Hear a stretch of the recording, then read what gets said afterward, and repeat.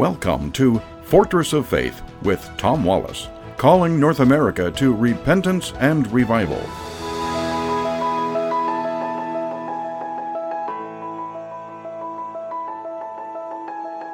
Well, welcome back once again to the Corner of Truth and Courage. I have been sharing with you for many years now on the radio about the great moving revival that occurred on Lewis Island, off the coast of Scotland in the Hebrides. And those of you who've listened to our broadcasts through the years, you know I've spoken of this often because it's very moving and very touching. It has influenced me in many, many ways. Probably of all the revivals that I've studied through the years, this has impacted me the most. Duncan Campbell was the great preacher that God used in a miraculous way. Oh, what a moving revival. It lasted 3 years. He went to preach there on Lewis Island for 10 days and ended up going on for 3 years. Oh, what a moving of God that occurred there. It spread from one island to the next.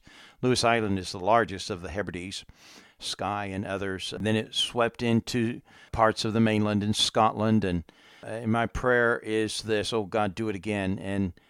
But there's a new development, a new wrinkle about the story of Duncan Campbell, Lewis Island, and the revivals there. There were a number of other revivals, not as big, as impactful as the one in 1949, but in the early 40s and so on there. And these two ladies who were used of God in the 49 revival, I've spoken to them often, Peggy and Christine Smith, who prayed that God would move in a great, mighty way. And it's because of their prayers. One, Peggy was blind, the other one was bent over with arthritis, and they couldn't leave their homes, and their pastor, Mackay, joined in prayer with them, with the men, and that began the revival there. But there's a story that is being told on the internet, and it's been told by Dr. Clarence Sexton. Now, Dr. Sexton is a friend of mine. We run in the same circles.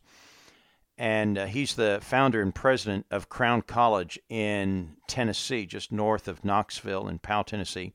Great college, great church. And I want to play for you his story that he shared about Donald's Bible. Now, if you listened to me here a few months ago, I shared with you the story myself, but I want you to hear it from him.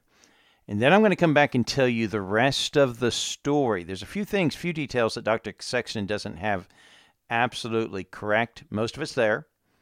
The important part is the meat of the story is correct. And you need to listen to this. You might want to share this with your friends, because I think this is a great, great story, a moving of God in a miraculous way. What's happening even now in our lifetime. And so I'm going to play Dr. Clarence Sexton as he tells this story. This has been shared on the internet. Thousands and thousands have been listening to this. And I want to tell you what's happened as a result of it. Here we go. There was a great revival in the Hebrides in the early 1900s. Began to moved up to the pleading for it into the 40s. Maybe we could say it topped out in the early 50s. Two old women, one was 84 years old and one was 82 years old. One was blind and one was humped over so badly with spinal stenosis, just arched over. But they had passion for revival. They wanted God to work. This is what happened.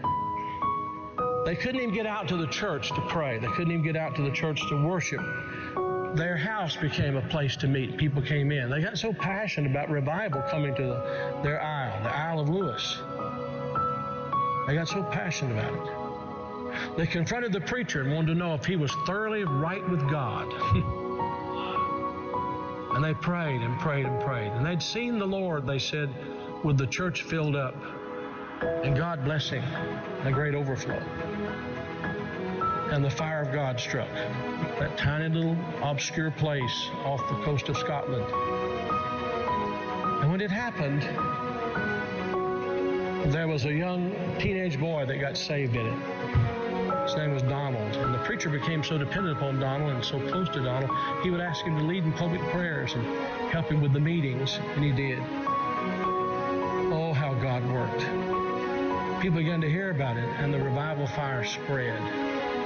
It spread. And God blessed in a great way. Those two old women, the kind of people don't want in their church anymore. And from that same island, there was a young girl who was a cousin to Donald Smith, who immigrated to America. Her name was Mary Ann Smith McLeod. She came to America in 1936. She met a man named Fred, and they were married. They fell in love. They were married. God blessed in a great way. And those old women were her aunts. And they came out of that fiery revival. They really experienced revival. And they sent a Bible, a copy of the Word of God that had been used in a special way in that revival, to Mary Ann. She started having children. I think it was 1937, she had her first child. They named him after his father, Fred. Then she had her second child, named after herself, Mary Ann. Then she had her third child, Elizabeth. Then she had her fourth child, and she was so impacted by this teenage boy God had used in that revival of the Hebrides. She named him Donald. And she gave him that Bible, the Hebrides Revival Bible. He was born in 1946. He's now the 45th President of the United States. And that revival Bible is in the Oval Office. I'm saying to you, I don't know how, why, I don't know how it all comes together. But I believe God is putting some things together to give us just a window. If he could find some open people who know what the window's for. Can this be the time the window is open? Providentially, God has prepared the moment, and we will become the people of prayer, pleading with God. This is a plea. Will thou not revive us again? Will you be a part of that? Will you?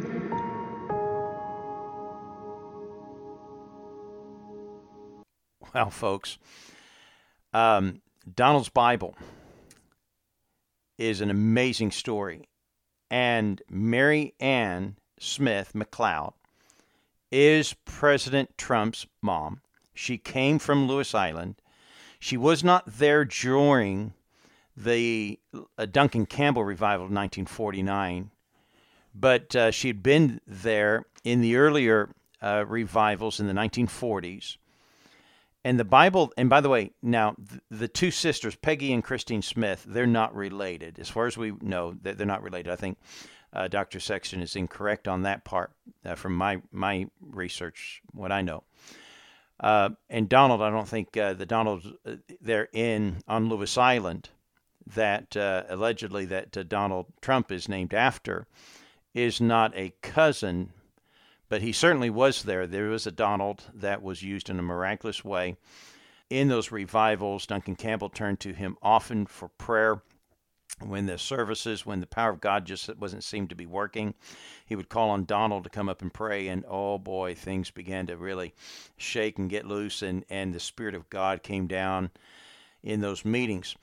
And so there's much to be said about that Donald. But that Bible was sent from Lewis Island, used in these revivals, and is now sitting. This was Mary Ann Smith's Bible that she gave to her son, who is the 45th president of these United States, and it's sitting there in the Oval Office.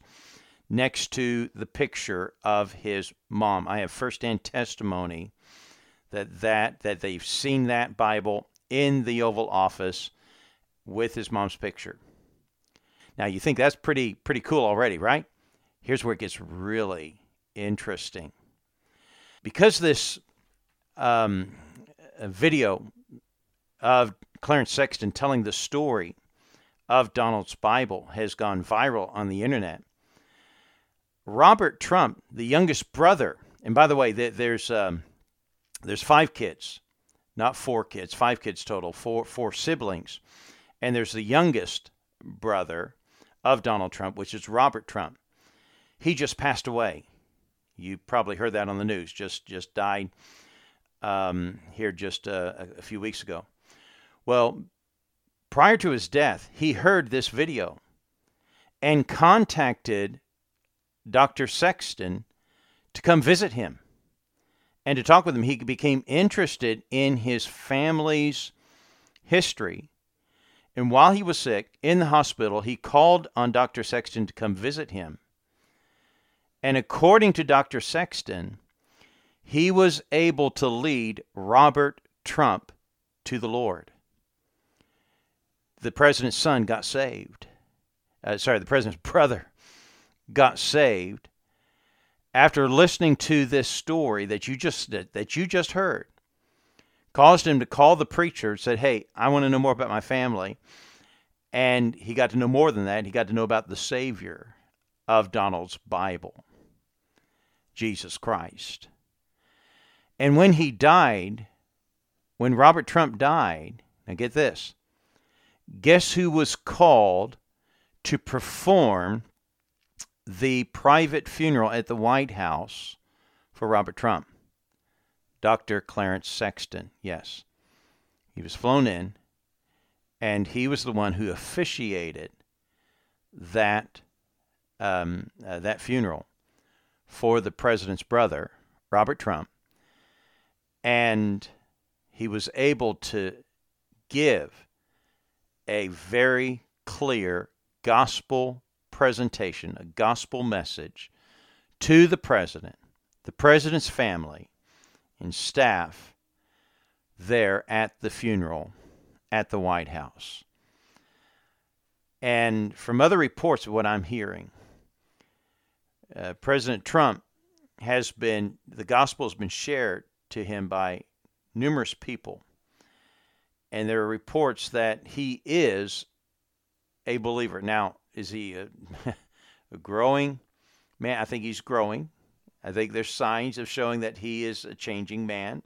He's got the weight of the world on his shoulders, perhaps. Now, am I trying to suggest that he's a godly man? No. But I will tell you this. I see him like King Cyrus in the Bible, where God used a man who wasn't necessarily a godly man, but used him for righteousness, for the children of Israel, to deliver them and to set them back into their nation. And so God does have a way of using the kings and leaders of this earth to perform his good pleasure. So I thought I'd share this story with you, our listeners, and I hope it blesses your heart as it did mine. We'll be back again tomorrow at the corner of truth and courage. God bless you.